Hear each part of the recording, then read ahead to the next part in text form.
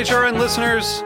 As we celebrate our 15th year, we are deepening our commitment to giving voice to the next generation of food systems storytellers, and we need your help. Our internship and fellowship programs help activate new possibilities for underrepresented and underestimated young people through experiential journalism, audio engineering, and production training. Through these unique programs, HRN helps food equity stewards build essential workforce readiness skills that expand their potential and foster economic mobility. Please consider supporting these critical programs. And with a minimum donation, you can be entered to win a dinner for two at an amazing restaurant in one of 8 cities and tickets to a concert at a great venue in one of those cities. We have incredible partners across the country who have donated, as they also share our passion for helping to educate the next generation of food systems storytellers. Check out heritageradionetwork.org/15 to donate and enter to win today. That's heritageradionetwork.org/15 to donate and enter to win today. And make sure you donate before March 31st. Thank you.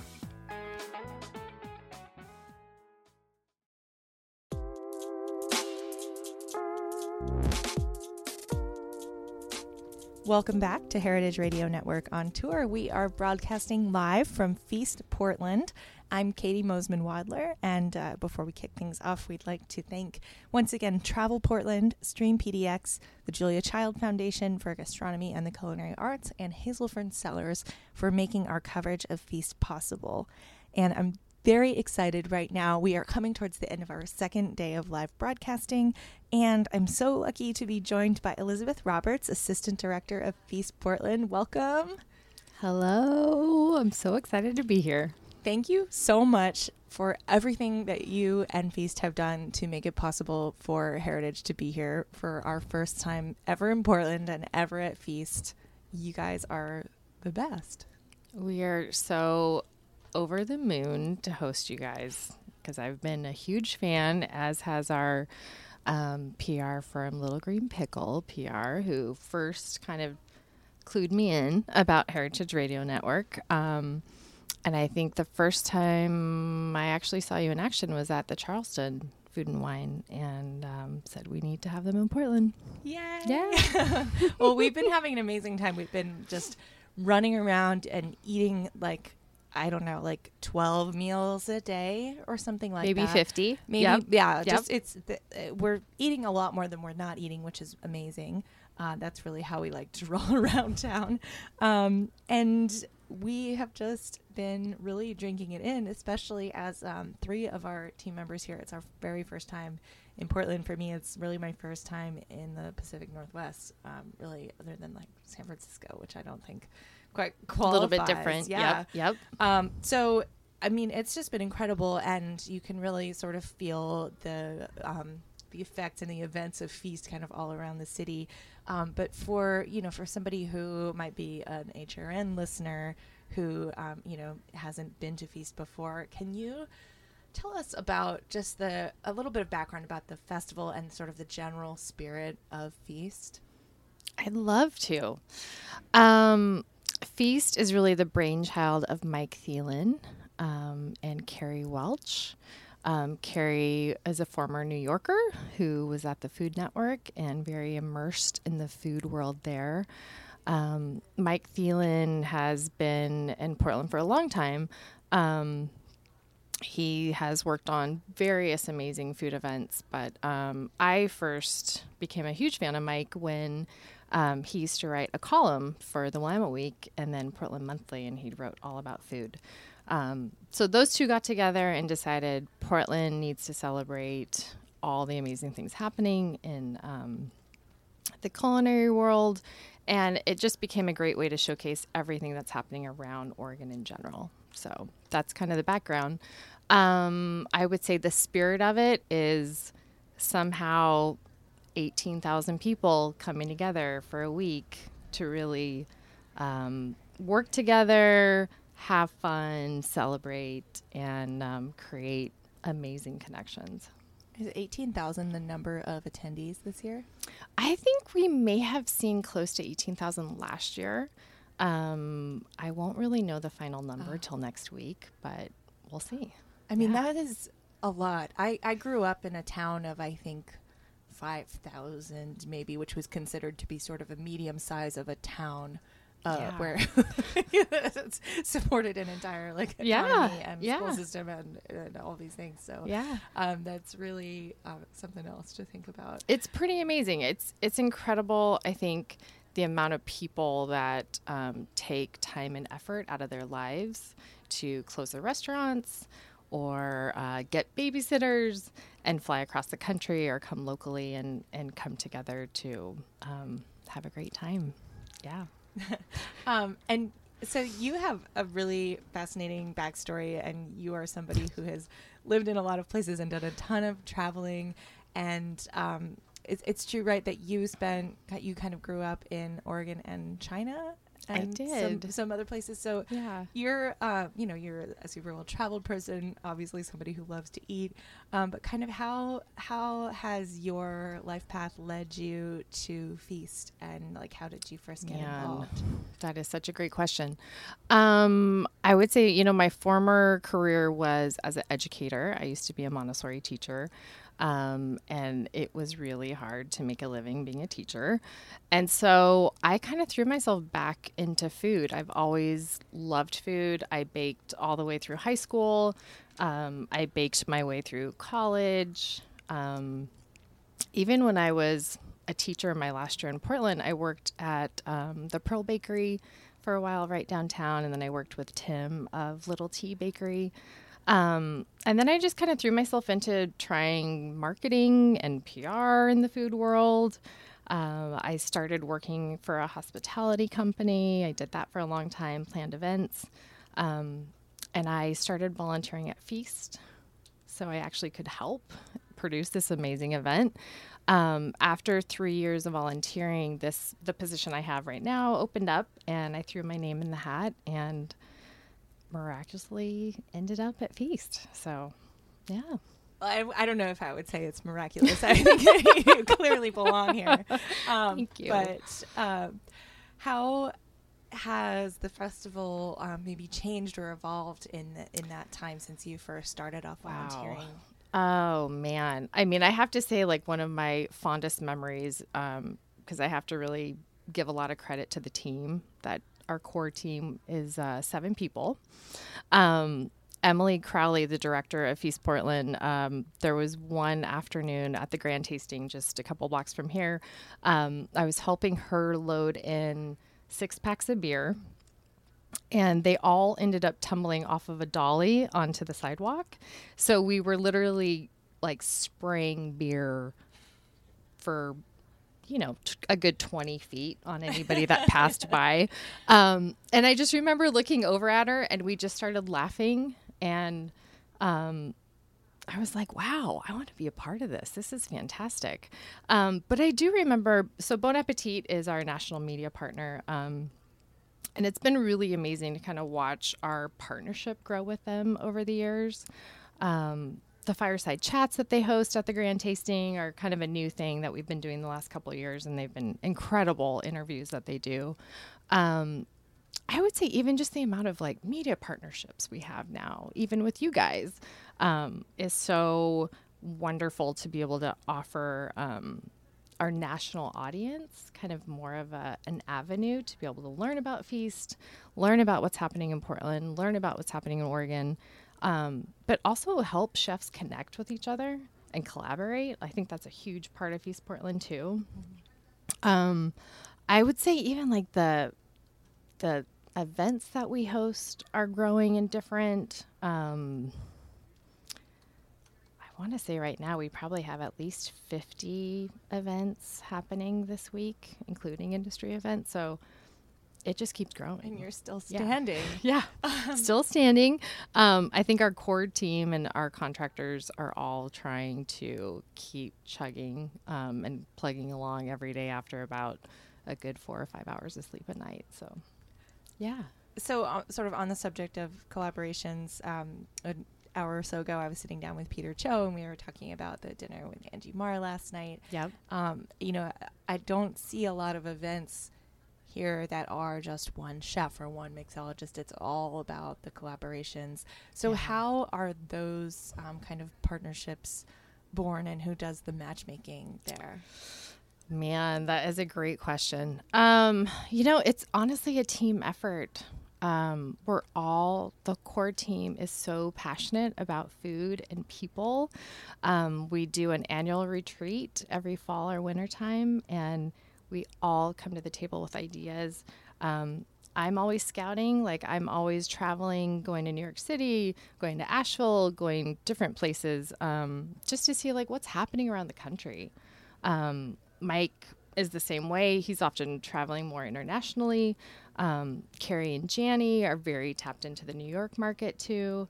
Heihi, our chef wrangler, she's like, deeply in love with chefs. So she's got her pulse on things. Emily Albertson, she's our festival coordinator. She's also very tapped into tastemakers and bartenders and that kind of thing. So I feel like we all have kind of a pulse, and we really try to think about and reach out to the community of like, hey, Gabe, Rucker, who do you want to have a dinner with this year? What are your ideas? Who do you think we should bring together? And then all of a sudden we had this incredible dinner called Zero Proof, that brought together these incredible group of men that are talking about being sober and making that normal and making that a very comfortable thing to do in the culinary world. So things like that, where we all have tons of passions, but we always try to match up people too. Yeah, and I actually had wanted to ask you to talk more about Zero Proof.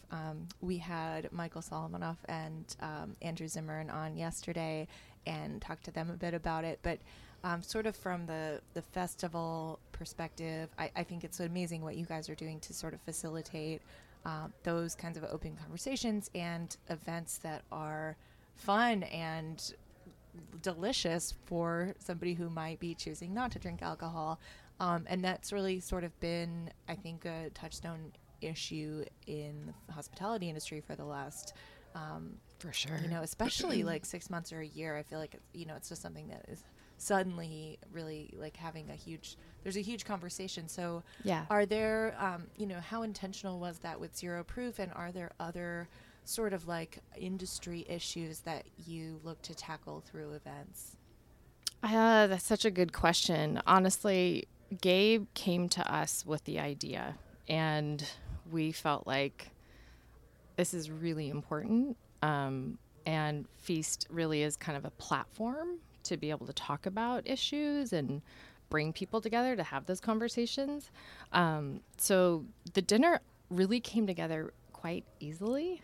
I kind of think when you wrangle people in, they have a passion for something and you give them kind of the playground to be able to do it in, that's kind of where the magic happens. So that's kind of where that came along. But we're always open to suggestions. We're always open to different ideas. And that's from consumers to chefs to your mom. So I think that we would love to continue to be able to talk about these issues. And maybe next year we'll have Zero Proof, times 2. Who knows? Yeah. Do you think, and this is a totally like a hard one, but do you think you could put your finger on like what the next inclusivity like issue or two might be? Katie, you got me stumped. Also, you can get back to me on that one. You have a Let year. me keep you posted. Yeah. Our team retreat will be coming up in the fall, winter. Yeah, I mean, I think the best part about my job really is to be able to create really interesting, magical experiences for people. And so if we can make sobriety and things like that just so much more, I don't know what the right word is, but there doesn't need to be a stigma. Right. Period. There but doesn't it need takes to be so a much stigma. intentionality, I feel like, from an event organizer to make it be as fun and delicious in that same way. Because it's, I mean, we were talking with Andrew yesterday about just the joy of pairing food and drink together and how much that enhances the food and the drink, and they're like something better in combination. And so I think it's just awesome that you're facilitating that. And I think we're also seeing like major innovation in the zero proof like spirits and beverages side of things. It's I gonna hope make that I just, agree. Like, so much more mainstream. I agree. It's funny. I actually went and bought beverages for all the zero proof chefs because I thought, well, they need really good things to drink while they're prepping and getting their dinner together. And I had the best time actually like shopping for wonderful sparkling waters and like fantastic sodas and Mexican Cokes. And I think it would be great to be able to kind of make those things just so much more attainable and sexy again. Yeah. Yeah. So, I mean, hard to believe, but there's still a bit of festival ahead of us. But so far, you've already been to a zillion events. Have you had like a favorite bite or a favorite moment or just like a favorite build out of an event so far? You know, I have to say I did something. I was sharing with Heather earlier. I did something yesterday that I've definitely never done in my life. And I thought maybe I should add this to my resume. I went over to the Nightwood Society where Angie Marr and Peter Cho were hosting their dinner. And I helped wrangle chains over a metal contraption so that Angie could hang from meat hooks like these massive steaks. I've never seen anything like it over an open fire. And that was a first for me, for sure. But it was kind of incredible to see this whole thing happening.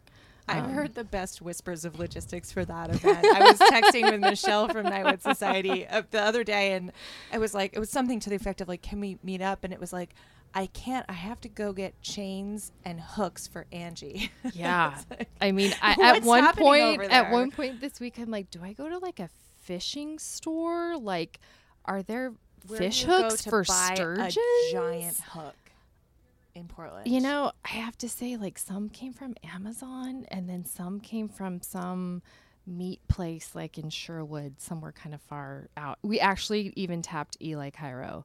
We're like, that guy knows meats. He has a sausage factory, a giant hook, it's right? Eli, right? And Eli didn't even have meat hooks, so what? I know, but we figured it out. I mean, like, that's the amazing thing about this city. It's like people just came together, and we got the hooks, we got the chains, we were good to go. Happen. Yep, I love it. Yep. What are you most looking forward to over the next day and a half? Oh, boy. I have to say that Smoked is happening tonight. It kicks off at 6 p.m. and goes till 9. It's a live fire, open kind of cooking situation. And I'm actually really excited to try Angie's steak now that I've helped hang it up. But gosh, there are so many incredible people here in town. I know that Brunch Village is going to be incredible tomorrow. I've actually never had Eduardo Jordan's food, and so I'm really excited about him. I had really delicious tacos from Valentina's yesterday out of Austin. I'm always a little bit overwhelmed, honestly. But and then I had this like cheesy waffle ice cream fresh fig situation from Salt and Straw at 80s versus 90s. So like I can't get that out of my head. I mean, I can't really just pick one, Katie. I'm sorry. I understand. Okay. I couldn't do it either. Okay. I'm glad I'm asking the questions here. Okay, so we are coming up to the end of our time slot, but really quickly, hold on, I'm getting a hand signal. Yeah. One more question. How did we miss that? And that is, so a huge part of Feast is about giving back, and specifically to some anti-hunger initiatives. Yes. And I want to make sure that we touch on that. And also, if you can identify any ways that our listeners can also support those efforts, that would be great. We'd love to hear about that. Yes.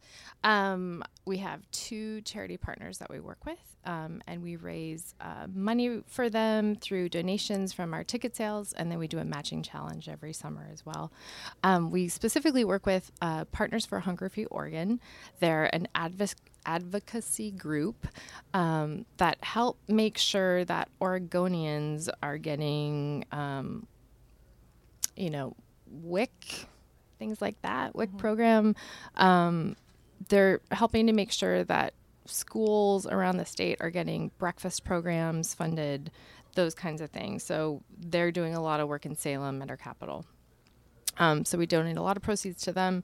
And then new this year, we added Urban Gleaners, and they're another incredible organization that I want to say they're maybe 5 or 6 years old. And Tracy, I'm sorry if you guys have been around longer, but they glean food and then they repurpose it and redo it and master it and give it back to people who are starving and hungry. And so they are a huge partner with us this year, because during the festival, if we have a chef who's flown in and he's got way too many heirloom tomatoes and way too much lettuce, they can take those, make BLTs or whatever, and go give it to schools or other community centers that are feeding people. That's really awesome. Yeah. Are we going to be able to see, I imagine in a few weeks, but estimates on like how many pounds of food were donated? Yes, I'm you excited will, to, for to hear sure. about that. Yes. I know it's going to be like mind-boggling. And Yeah, it it's will. Really, really awesome. That We're you guys really, really excited to be able to work with both partners to make a huge impact in Oregon. And I would say, honestly, for listeners who want to be able to help, think about ways that you can help your neighbors. You know, like look around your street, honestly. Think about where you could donate some time and efforts. I know, like with Urban Gleaners, there's a warehouse. You can go and help and do a shift and actually create food, and it helps. Mm-hmm. Yeah. Well, Elizabeth, we're coming to the end of our time, but So I have sad. to say, on behalf of all of us at Heritage Radio Network, just thank you so much from the bottom of our hearts for having us here at Feast this year. It is such a pleasure. We love you. We have been loving every minute of it. We are going to do a couple more interviews, and we're heading over to enjoy Smoked, and Awesome. look forward to seeing you there. Good. And yeah, it's just been great to be able to take a few minutes in this cozy trailer and have a It's chat very about cozy. Feast. Thank you for having me. Thank you for being here. So just once again, huge thank you to Feast Portland, and thanks especially to Travel Portland and the Julia Child Foundation for Gastronomy and the Culinary Arts, and Hazelfern Cellars, and Stream PDX, all of whom have made our coverage here possible. And a big, big, big thank you to Aaron Parecki for being our sound engineer. He's the co-founder of Stream and is just doing an awesome job and being super supportive. So thank you. And we'll be back in just a couple of minutes with some more coverage live from Feast.